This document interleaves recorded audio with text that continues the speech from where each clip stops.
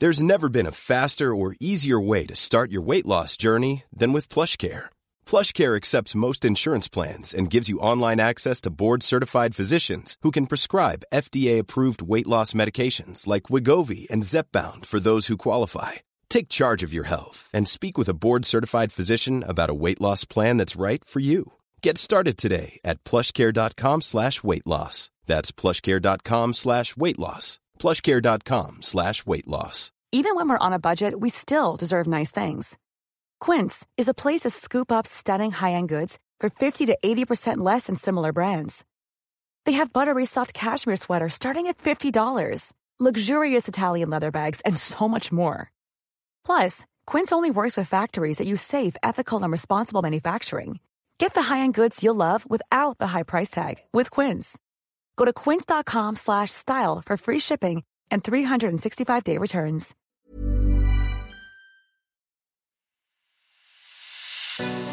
It's The Ancients on History Hit. I'm Tristan Hughes, your host, and in today's podcast, well, it is a great story. We're following the case of a specific murder from ancient Rome, from late Republican Rome. The murder of a man called Clodius. To tell the story of this infamous event in late Republican Roman history, and also to tell the story of Clodius, this quite horrible figure, I was delighted to get back on the show the one and only Dr. Emma Southern. Emma is hilarious. She's been on the podcast once before to talk all about the Ides of March. This was a really fun chat. You're going to absolutely love it. So without further ado, to talk through the hilarious, gruesome, horrible, bizarre, extraordinary story of Clodius, here's Emma. Emma, it is wonderful to have you back on the podcast. It is wonderful to be back. It's always a joy to be here and be horrible about some very rich and well-respected people from the past. This is what we do on The Ancients. This is exactly it. And this story, I love this story when looking at the research. I mean, it focuses at its heart, so two completely horrible people from ancient Rome, but they're arguably, are they also some of them are the most colourful people from ancient Rome too? They are. They're all anecdote machines. You put anything into them and they just pull out an anecdote. And every minute of particularly Clodius's life is just a lesson in how to be the most horrible person in any situation and somehow get away with it. This is what we want to hear. But before we delve into the story of Clodius in particular, just quickly a bit of background for the time that we're talking about, the mid-1st century BC, right at the heart of Republican Rome in Italy. What's the situation? What's the context for this whole time in ancient history? So this particular period, this kind of 10-year period-ish, is the period of the First Triumvirate, which is the unofficial agreement that Julius Caesar, Pompey and Crassus, who is the richest man in Rome, have made, that they are going to kind of divide up power basically between themselves, and that they are not going to really compete with one another for primacy, but Julius Caesar will have the West and Crassus will have Rome and also his ill-advised trip to Parthia, and Pompey will be able to have the East, and that they will be working with each other rather than working against each other. That agreement lasts maybe a minute and a half because that's not how Rome works. Like, nobody really works with one another when there is potential to be the top dog. But that's the general sense of what they have agreed, which is that they will carve up everything between themselves. And so everybody else in Rome is either a supporter of Pompey, a supporter of Caesar, or a supporter of Crassus, and is in their sphere of influence and trying to advance their interests or trying to hurt the other guy. And so that is the situation, but it is a very, very tentative one. Almost all of the time, Pompey or Caesar are off conquering somewhere and, you know, trying to crush Mithridates or trying to crush the Spanish. And so there are people in Rome doing their work for them.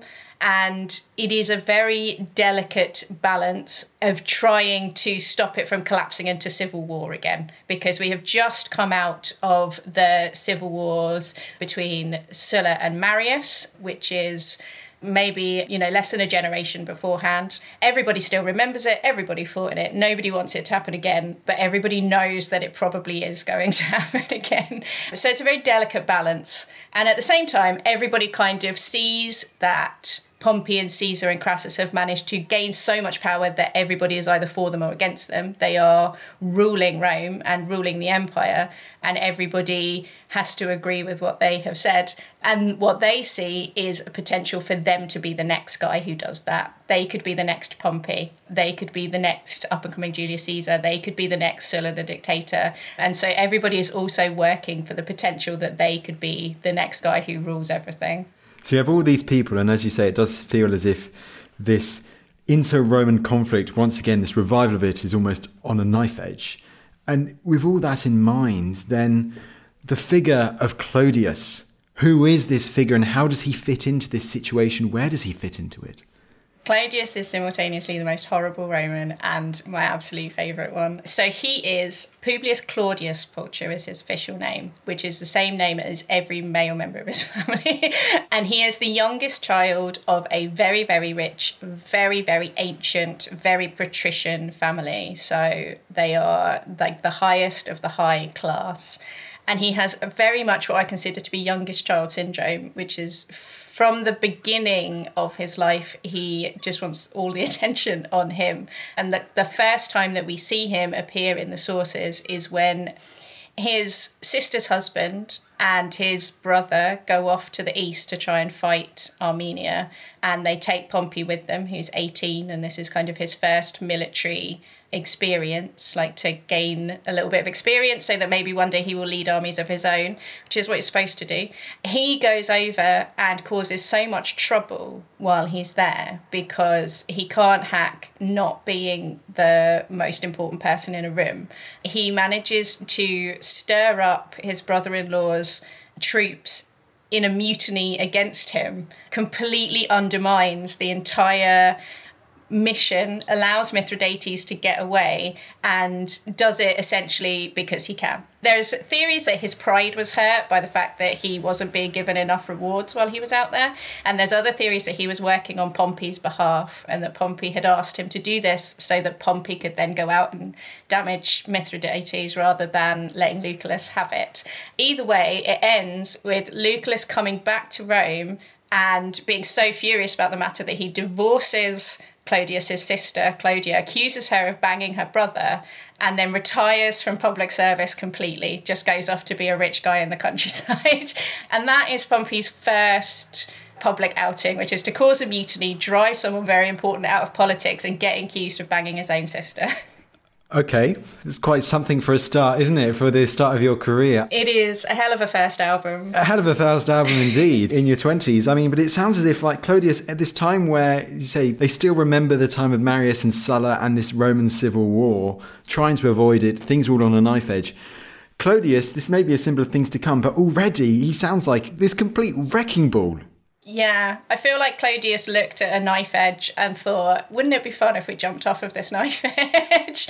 And everything he does is kind of very impulsive and completely drastically radical in some way, but he is hugely popular for it. The split in the ruling class at this time is between the populares, who are courting the love and the support of the kind of general masses outside of the Senate, so your plebeian mass. And then you have the optimates, which I love that they called themselves this because it just means the best ones, and that immediately puts them in a box of people I wouldn't support. But the optimates are courting kind of traditional Roman class values where they want the support of the patricians and the other senators, basically, and who think that the plebeians and the people of Rome should have absolutely no say in how Rome is run. And he is a populare to the core. He is great at getting people to support him in public meetings and getting people out to eventually beat other people up and stab them in the street. Well, not too many spoilers too soon, okay? We're building up Clodius for that, but you mentioned populares, and of course that will set him in line, in confrontation with the next figure we're going to be talking about in a second, which is Cicero. But just before that, going on a bit of a tangent, because it seems quite impetuous, this figure, And Clodius, it seems like his prestigious family, his family's got a background for sometimes doing impulsive actions that result in huge catastrophic losses. And you've got to talk to us about the chickens now, Emma. What is the story of the chickens? Okay, my favourite sacred chickens. So his great-great-great-grandfather, who is also called, you'll never guess, Publius Clodius. No way. Wow. I know, right? He was elected as a general of the brand new Roman navy during the First Punic War. So it's in the 240s BCE. This is the first time that they are fighting Carthage, and they've developed a navy for the first time. And he is sent out to fight the Carthaginians at war, kind of in the Maltari region.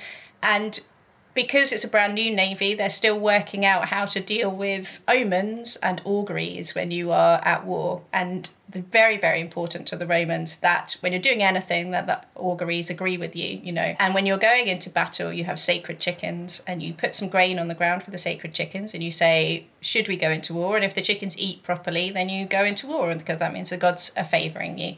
And they've decided to transfer this onto boats. And unsurprisingly, chickens chucked onto a Roman boat and then taken out quite far were not keen on eating. And so Clodius is sitting on the boat and he gets the sacred chickens out, and everyone very seriously looks at the chickens as they absolutely refuse to eat the grain. They have got no interest in eating the grain right now, either because they're on a boat and that's not an ideal place for a chicken, or because the gods do not think that it is a good idea. So Clodius, being very keen on going to war, however, he's got 123 brand new boats and he is keen on beating up the Carthaginians, grabs the chickens, throws them over the board, just wangs them into the sea, screaming, if they won't eat, let them drink, and then marches headfirst into a catastrophic defeat, losing 93 of his 123. He then has to go home, where he is prosecuted for treason, basically, because he had defied everybody so badly, and goes down in history as a sacrilegious and impulsive, terrible general. Quite a history for Clodius to live up to, you know, several centuries later. It is. I feel like Clodius thought that this might be actually a great example. But they're certainly a family with a temper. Absolutely, certainly a family with a temper. And let's focus on the object of this temper, which will happen with Clodius. And this is the figure of Cicero. Cicero, of course, very different to the populares. He considers himself one of the best. But interestingly, Clodius and Cicero at the start, they're like, maybe not best buddies, but they're on good terms. They're on good terms. They kind of go back and forth, but at one point they are friends. We know for a fact that they were going to dinner together. And Clodius was a big supporter of Cicero during what he considers to be the greatest thing he ever did, which is the extrajudicial killing of Catiline in the middle of the night. And other people considered to be the extrajudicial murder of somebody without a trial.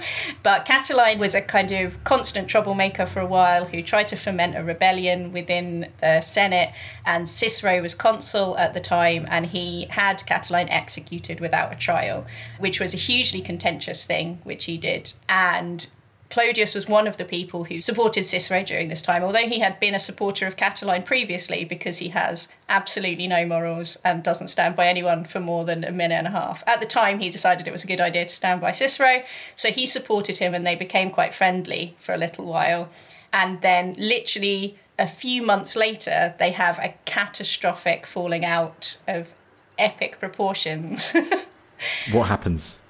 So what occurs is that Clodius, showing his extraordinary impulsiveness and lack of respect for anything, attempted to break into a women's-only sacred festival. So it's the Bona Dea festival, which is held by the Pontifex Maximus's wife, and is a very secret women's only event that is very important and sacred, and men stay away and everybody has to go out. He dresses up as a woman in what I suspect was not a very convincing outfit, and then breaks into the Pontifex Maximus's house. Pontifex Maximus at the time is Julius Caesar, and breaking into Julius Caesar's house is not a great plan. He also is not hugely smart, because he immediately gets lost inside the house. and is found by a maid kind of trying to get out of a cupboard, basically, dressed in a woman's dress, and I imagine with some makeup on. Maid kind of starts screaming that there is a man in the house. It's all a big panic, and he is then taken to court for sacrilege and for attempted adultery because people believe that he was attempting to shag Caesar's wife. Caesar divorces his wife over this because he declares very famously that Caesar's wife has to be above suspicion, and the rumour is swirling that she was somehow involved in this. So Clodius, because he is just brilliant, basically goes full Shaggy on the situation, and his entire defence is, it wasn't me. They take him to court. He says, it wasn't me, I don't know what you're talking about. Gosh, I can't believe that someone who looks like me broke into this house.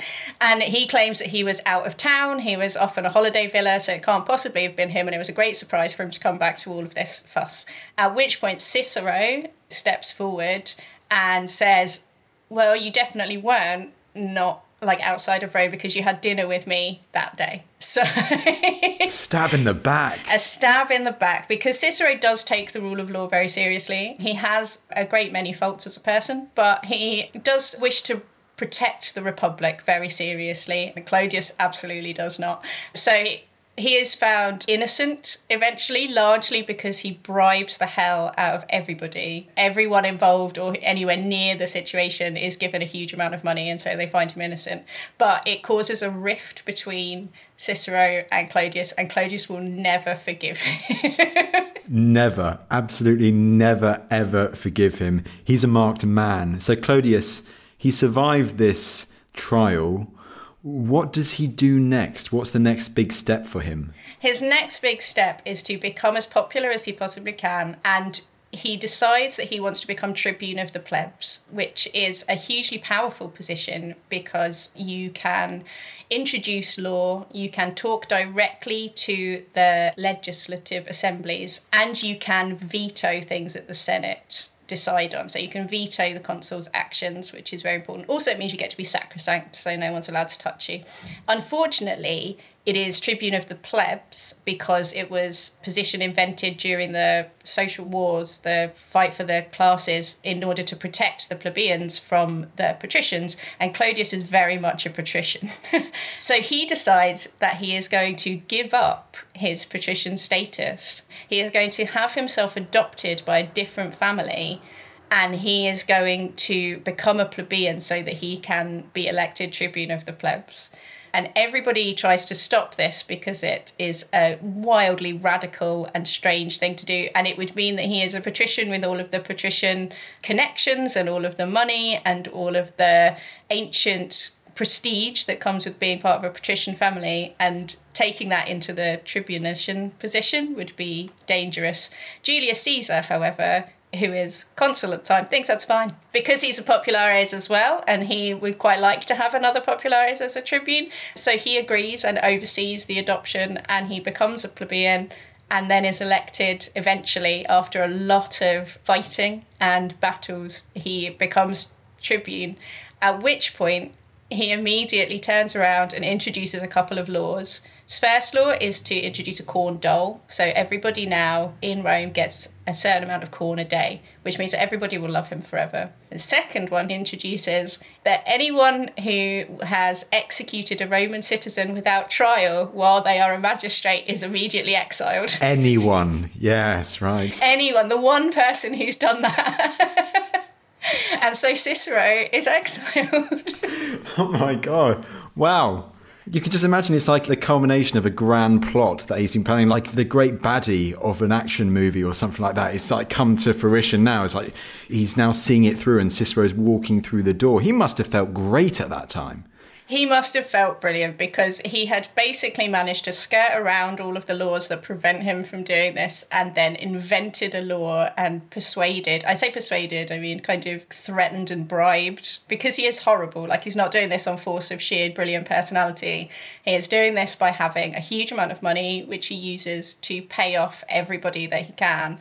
And he develops gangs, basically, of paid and enslaved and volunteer people who are willing to show up at any given moment and hit someone with a stick. Wow. Yeah. But it's a great moment for him to have achieved all of this and then to watch Cicero walk out of Rome and be like, that'll teach you to tell the truth about me. Exactly. It's a huge revenge plot, but of course it's not over yet. I've got to ask though, you mentioned Caesar earlier, and you mentioned, of course, the big three at the moment. Do we know how the likes of Caesar, Pompey and Crassus are reacting to seeing Clodius complete and then radically change almost the political layout of Rome at that time? Well, Caesar thinks that it's largely quite great because at the time, as soon as he becomes tribune, he kind of gets in with Caesar and turns against Pompey and starts introducing things like he introduces this law which basically allows any magistrate to shut down business for the day if the auguries say that things are bad. And normally you would have to get in a priest to do that. So you'd have to get in a trained professional. But now anyone can shut down Senate for the day, which Caesar uses to his advantage several times. And he also starts kind of very much agitating for the populares cause. So Caesar thinks this is brilliant because he sees in Clodius a fellow rabble-rouser, a fellow populares, and a person who also has no respect for tradition and how things are supposed to be done, but who will just do what needs to be done in order to push through their own agenda. Pompey, less keen.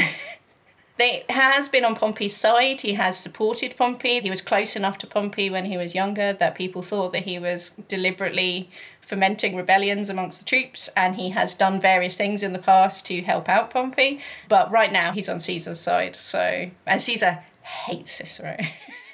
It's really interesting considering how like the big three above are kind of watching these actions play out. But as you say, Clodius, this rabble-rouser, so even during his year as tribune of the plebs, he is gathering this, shall we say, a personal militia around him to kind of coerce others into doing his bidding? Yeah, basically. He's not the only one. At this time, virtually everyone who is a magistrate or who wants to be a magistrate has their own personal bodyguard. Cicero, for example, has his own personal bodyguard, but pretends that he doesn't. And we only really know about it from kind of examples that other people, when other people are talking about him, or every so often he'll let slip that he also has 100 men that follow him everywhere. And a lot of other people are gathering this as well. And they are basically groups of mostly equestrians, people who are kind of dependents. So in the client-patron relationship, they are their clients, and so they will turn up when called upon. But also enslaved members of their household who are like, stop doing the washing, could you just grab a stick and come with me? Grab a table leg, yeah. Exactly. Yep. And also people that they pay. So famously, Milo and Clodius start getting gladiators involved. So they will hire gladiators to be part of their personal retinue, and they will distribute money. So if you turn up at this time, then you will be given, 10 sesterces by Clodius. And everybody knows that if you turn up, and then you will get given some cash at the end of the day, and you just might have to do some shouting or get involved in a small riot. But also there are people who genuinely support them. Artisans and tradespeople are considered to be part of particularly Clodius's fans because he does good stuff for them occasionally. And also they just really hate Cicero. It seems to be this common thread which is emerging throughout, this hatred towards Cicero. Poor man, poor man.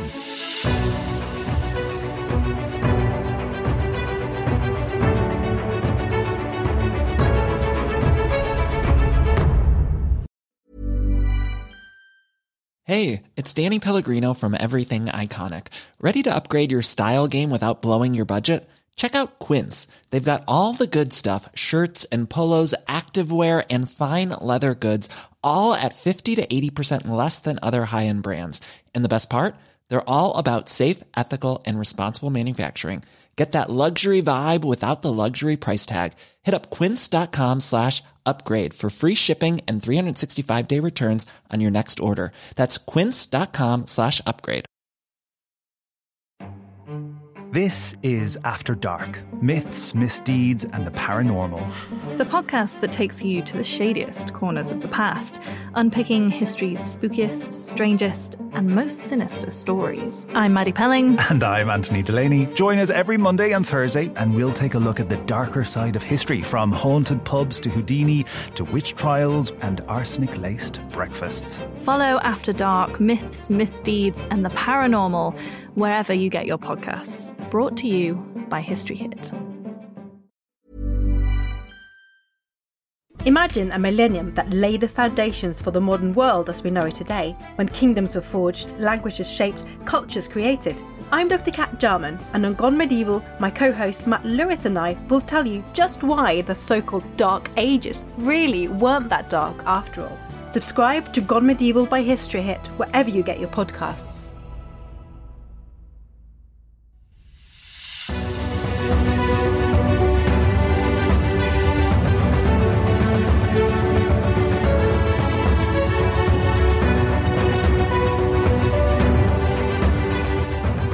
There's this amazing bit in Dio where it goes on for a paragraph about how Cicero was a horrible person, and even the people who he benefited, so even the people that he got off or he would support or he would do good things for, even they didn't really want to hang out with him because he was boastful and mean to people and condescending to everybody and just an unfun party guest, basically. So even those who technically liked him didn't really like him, and those who were against him, who didn't agree with his political or career trajectory, were absolutely despised him. Yeah, the person who says I too much. If we keep going on that then, like, it sounds as if all of these figures are now gathering their own paramilitaries, personal paramilitaries of tens or hundreds, I'm guessing this doesn't lead to everyone saying, OK, we're now going to throw down all our arms, we're going to do a mutual disarmament. It must get violent. It does get violent. It gets violent very regularly. So over a kind of 6 or 7 year period, things get more and more violent, and these gangs, which start off as personal political meetings, so like you might have a political meeting with an MP or whatever, they start off as that, like unofficial political meetings, and then they get bigger and bigger and bigger until you can send out a message and say at any time of the day and say, there's a meeting on, come on down, and everybody will bring a weapon, because quite often it's a meeting next to another meeting, or there is some kind of bill being passed by the Senate that somebody doesn't want to be passed, so they'll get out 300 men with sticks and knives who will come down and scream until everybody is too afraid for their lives to pass the bill because they have to leave the Senate House at some point. And it kind of escalates and escalates until it starts bleeding into the elections. And elections are things that people do in person in this period until they are kind of cancelled eventually. So everybody who is eligible to vote and wants to vote has to go down, line up in their 12 Roman tribes, and then walk up to a man and say, I vote for X to be consul, X to be praetor. And it is very possible to intimidate the hell out of people, and they start collapsing into riots very, very regularly. So one person will just say something, or it's deliberately set off. And it all comes to a kind of peak in 51 or 52 in the January of that year when they're trying to elect a consul. And the two people who want to be consul are Clodius and a guy called Titus Milo, who has been known primarily for being rich, an optimate, and Clodius's personal enemy. And they have had a very personal dispute for a long time where they have a gang fight where they set each other's gangs on one another, and then one or the other of them will then take the other to court and try to prosecute them for using violence in the political arena, which will be unsuccessful because, so if Clodius takes Milo to court and says he used violence against me in the political arena, and then Milo will bribe everybody involved and get off, and then they do it again. And they go and have another gang fight a few months later, and then this time Milo takes Clodius to court and says he's using political violence against me, and then Clodius bribes everybody involved. So nobody is ever prosecuted, but it's really annoying for everybody involved. And they spend a lot of time in court or in the Senate or just in the forum shouting abuse at each other. And it comes down to this election where one of them is going to be consul, and they have to call off the election 2 or 3 times because they are descending into all-out brawls where people are dying left, right and centre. And there is just a wild amount of violence that is stopping the political process from happening again.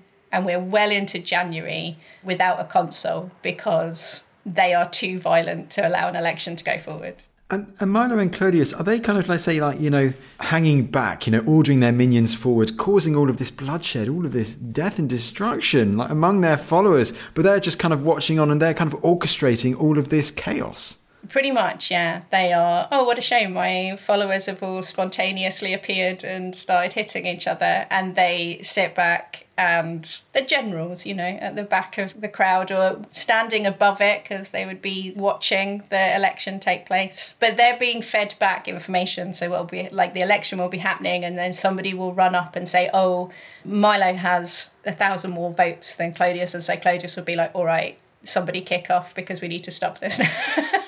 So they are very much orchestrating everything from a safe space. I know you're a big fan of HBO Rome, and obviously one of the most famous scenes is that street brawl that you have there. Is that a good visual perception of what we could imagine might have happened between these two factions at that time? Yeah, pretty much. It's a lot of guys hitting each other a lot and just screaming abuse, and Cicero, who pretends that he's not involved in this. Virtually everything we know about Cicero comes from his own self-presentation, because so much of it comes from his speeches. And his presentation of himself is as a guy who is above the rabble, who is above everybody else's sordid politics, and who is not involved in these things. He presents it as being slaves, which he uses in the most derogatory way. Like, he presents it as being slaves and foreigners and the poorest of people who have therefore no morality whatsoever, and people that Clodius has paid to be there who are therefore venal and uninterested in the politics of the situation but are only interested in the cash. But when you look at kind of what in letters and other speeches and things who is actually there, it is largely equestrians and tradespeople and people who are not of the kind of low class that Cicero would like you to believe they are. That is a slur on Clodius, that he only attracts kind of low class people, whereas he, Cicero, attracts only the best class of people. There's that boasting again. Yeah, so I suspect it is probably a bit less kind of brawly than is often presented, because these are people who will have some kind of military training of some kind, because it's part of boys' education, and they are not people who are just punching randomly. But at the same time, it is the streets and the public spaces of Rome in which this is largely happening. So, and much to Clodius's anger, disappointment at this time as well, 52, 51 BC, Cicero, he's back. He is back in Rome. He is. And a large part of that is because of Milo. Milo is a big supporter of Cicero, and in his position has managed to get Cicero recalled. And so Cicero is back and also furious at Clodius. And Cicero becomes kind of a proxy for the Milo-Clodius animosity. And you can attack Cicero in order to attack one another, or support Cicero in order to support the other. And he's kind of stuck in the middle. All right, we've been bigging up to it. But the 18th of January, 52 BCE... the events of this day, this is the big climax. Talk us through it. It is the big climax. So it is the middle of day. Clodius has been off out of town addressing a town council outside of Rome, which I just think is delightful, as a part of something that you just don't really talk about, like their trips to provincial towns in order to talk to decurions out there. And he is coming back to Rome down the Via Appia with his little gang. Numbers are a bit dodgy always in Roman history, but we have this one source which is from a guy called Asconius, who wrote commentaries on Cicero's speeches for his sons, which is both very sweet and a tedious gift. But he claims that he only has 26 men with him and that they're all enslaved men. On the way out of Rome is Milo and his wife and a collection of their supporters, and they are on their way to celebrate a festival by the sea. In a nice note that I think kind of belies everything about Asconius's allegiances, he describes Clodius as riding on a horse with his men, while Milo is being carried in a litter with his wife and a friend. So being very heavy. But he claims he has 300 men with him. But at the very least, he has some men and he has 2 gladiators who are in his employ. And the 2 cross paths on the road outside of a place called Beauvalet. And naturally, there is some flinging of words between the 2 gangs, and there is some scuffles towards the back of the 2 kind of retinues. And the story goes that Clodius looked back with a scornful look on his face, and he gave a dirty look to one of the gladiators called Birra, and Birra lost his temper and stabbed him in the arm. And now we have someone who's running for consul, someone who was tribune, technically patrician, man who has been stabbed by a gladiator. And the second that he is stabbed, the entire thing collapses into a proper battle. Everybody is now leaping to the defence of Clodius and then leaping back to the defence of their people. And it collapses into a full all-out war on the Via Appia. There's a great story that some other guys kind of are passing by while this happens and are watching this occur, and so Milo just kidnaps them so that they can't tell anybody what has been happening, and he takes them and keeps them in one of his villas for like 3 months, and eventually they get but Clodius is taken to a local wine shop where he is bleeding, and everybody is kind of panicking about what to do. Meanwhile, Milo has found out what has happened and is wondering about what to do. And then what actually happens becomes a source of dispute depending on who you are friends with or who you wish to be guilty. Either Clodius is accidentally stabbed, or in Cicero's version of events, he very deliberately and rudely throws himself on Milo's sword as a way of incriminating Milo and basically kills himself. Or Milo orders him to be killed because he reckons that he will be more likely to get off a charge of murder than he will a charge of assault, because if Clodius is still around to talk about him in court, then there's not a chance that he's going to get away with it. But if he's dead, then he could possibly be the most important person in the room and he might be able to get away with it.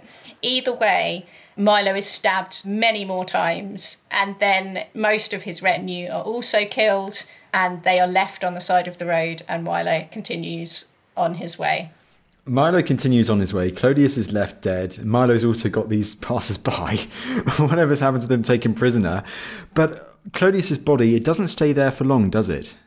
It doesn't. Another senator coming by sees it and is more friendly with Clodius, and he collects the body and takes it back to his house, where his wife, Fulvia, because he's also married to a lot of great women, Fulvia goes on to marry Mark Antony.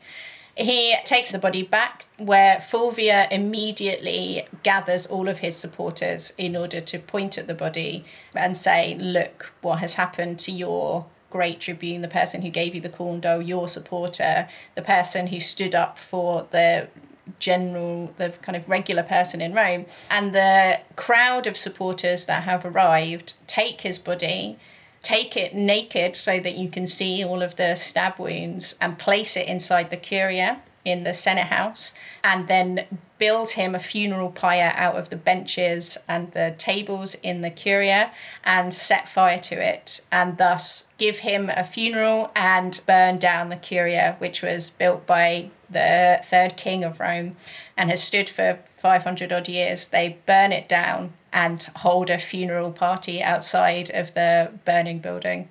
That's astonishing in its own right. This figure, who just seems to be this horrible, terrible, very corrupt figure, is still immensely popular even following his death, to such an extent that this 500-year-old building that predates the birth of the Roman Republic is burned down almost as his funeral games. It is. As symbolism goes for the end of the Republic, it's quite something. But yeah, so much of what we know about him comes from what Cicero writes about him, because Cicero wrote a speech against his sister, Clodia, with whom he was considered to be far too close, and it was very widely believed that he was sleeping with Clodia. And so he writes a speech against Clodia, and he also writes this speech defending Milo later. Not the one he gives in court, incidentally, but he writes a really good one that he sends out later, in which he portrays Clodius as being venal, corrupt, low class, moral free, and makes it, because he is looking at it from the optimate perspective, that Clodius is against everything he stands for. But from the popular perspective, he is somebody who instituted the corn dole, which means, from a very basic level, that nobody will ever have to go hungry in Rome again. If you live in Rome and you are poor, you will never have to go a day without a meal, because you will always have some bread. And, that is transformational to people's lives, universal, basic bread distribution. And he has also been instrumental in distributing huge amounts of money to communities and tribes in Rome. And another of his acts when he was tribune, which is kind of never really mentioned because it doesn't affect the optimates very much, is that he brings back collegia who had been banned. So professional unions, professional groups, he reallows them to occur. And that is a way for tradespeople, artisans, people who have a profession to have community again. And so for those reasons alone, he has made really dramatic changes to the general person in Rome's life that are very tangible and mean that people, no matter what he does, he gave us the corn dole. No matter what he does, we could go to the collegia again. No matter what he does, he did give me £1,000 once. So the fact that Cicero thinks that he is venal and gross doesn't mean that your average shopkeeper thinks that he is venal and gross. He was venal and gross and he had no morals. But as an impact that he had on life for your average person, it was pretty successful. And as a result, what they see is a guy who did good things for them being stabbed to death on the street. As Cicero is going to find out in the trial that follows. Yes. So Milo is taken to court for killing a man in the street.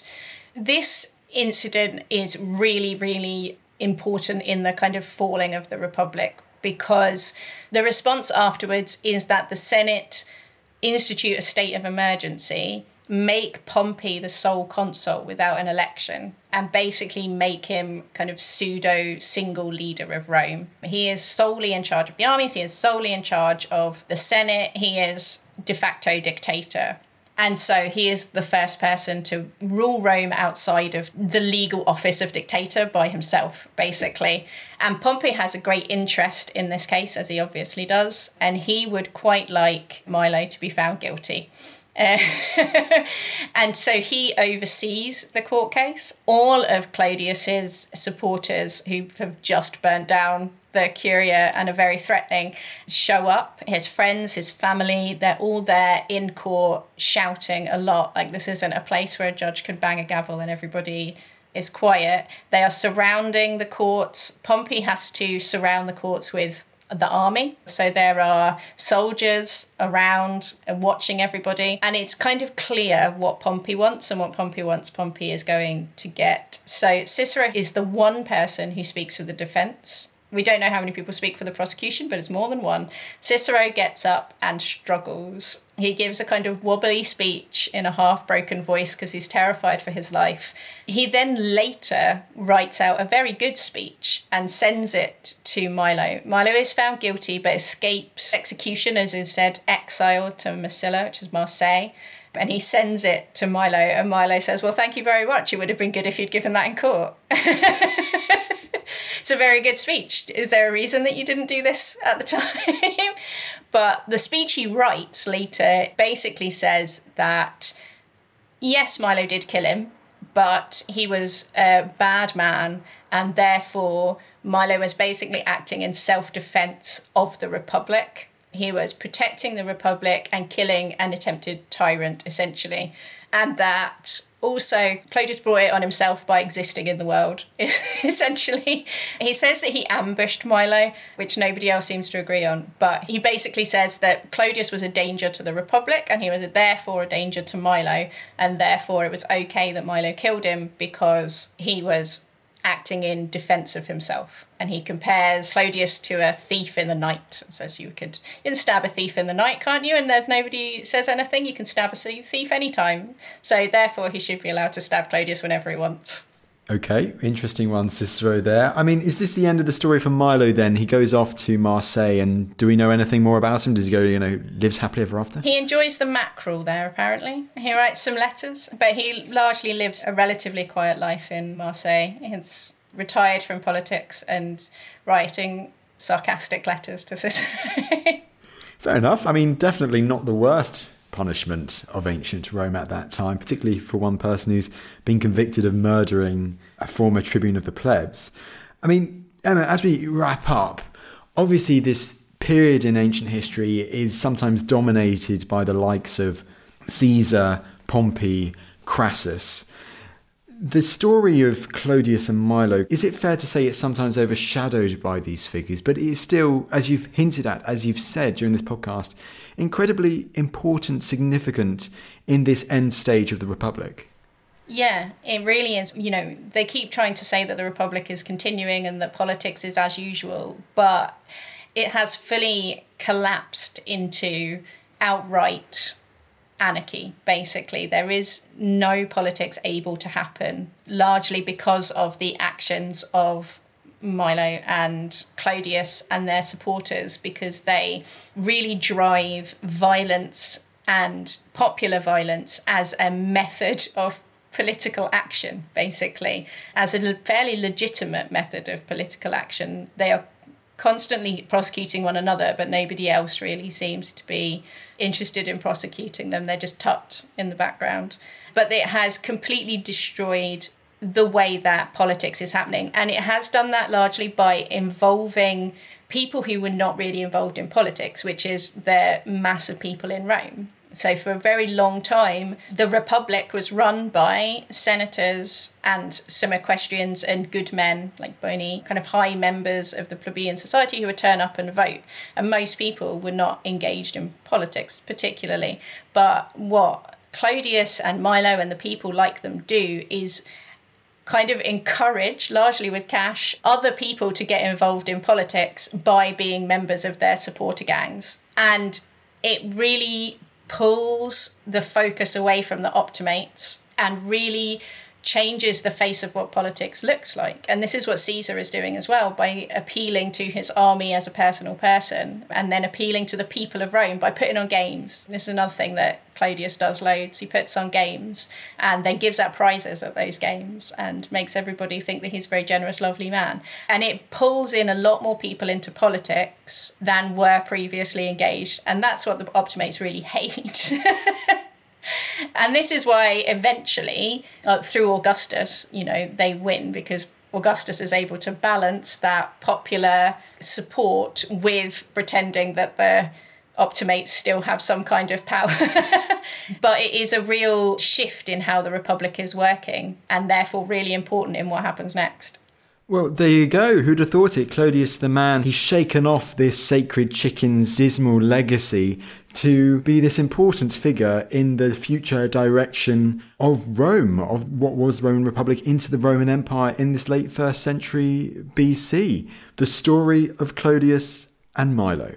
Emma, this has been such a fun chat. I'm delighted we could get you on the podcast to talk about your favourite Roman of all times. Last thing there. Your book on this subject is called? It's called A Fatal Thing Happened on the Way to the Forum. It's just out in paperback last week, so you can get it in all reputable bookshops. Absolutely. And Clodius, he is just one story of many, many stories, isn't he? He is. It is a story of all kinds of murders in Rome, from killing your politicians to killing your emperors to killing members of your family. Bloody good read. Emma, thank you so much for taking the time to come back on the podcast. Thank you for having me.